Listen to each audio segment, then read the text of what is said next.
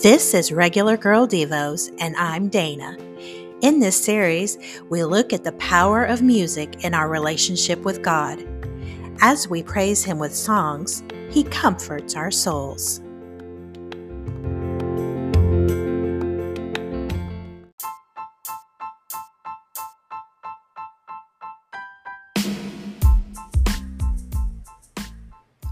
I grew up listening to soul music, the Motown sounds of Wilson Pickett, Diana Ross and the Supremes, Gladys Knight and the Pips.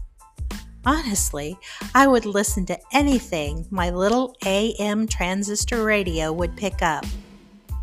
Every week, I looked forward to the American Top 40 Countdown with Casey Kasem. Years later, God would use my love of music to lead me back into the fold.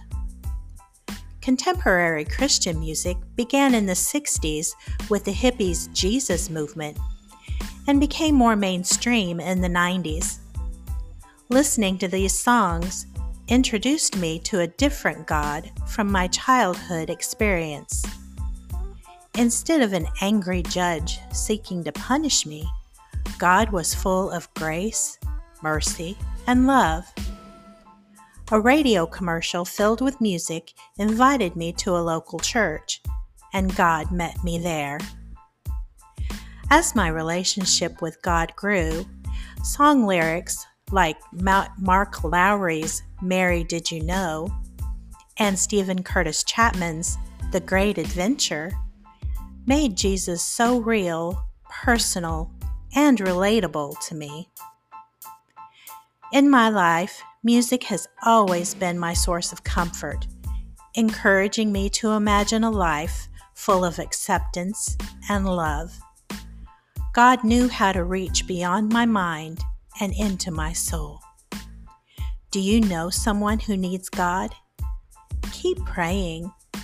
He knows just how to reach them, and His timing is perfect. Psalm 89:15. Happy are those who hear the joyful call to worship, for they will walk in the light of your presence, Lord.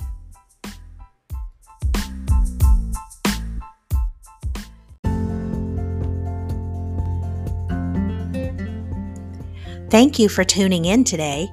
Become a subscriber at haveagather.com.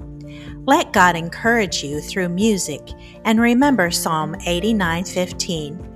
Happy are those who hear the joyful call to worship, for they will walk in the light of your presence, Lord.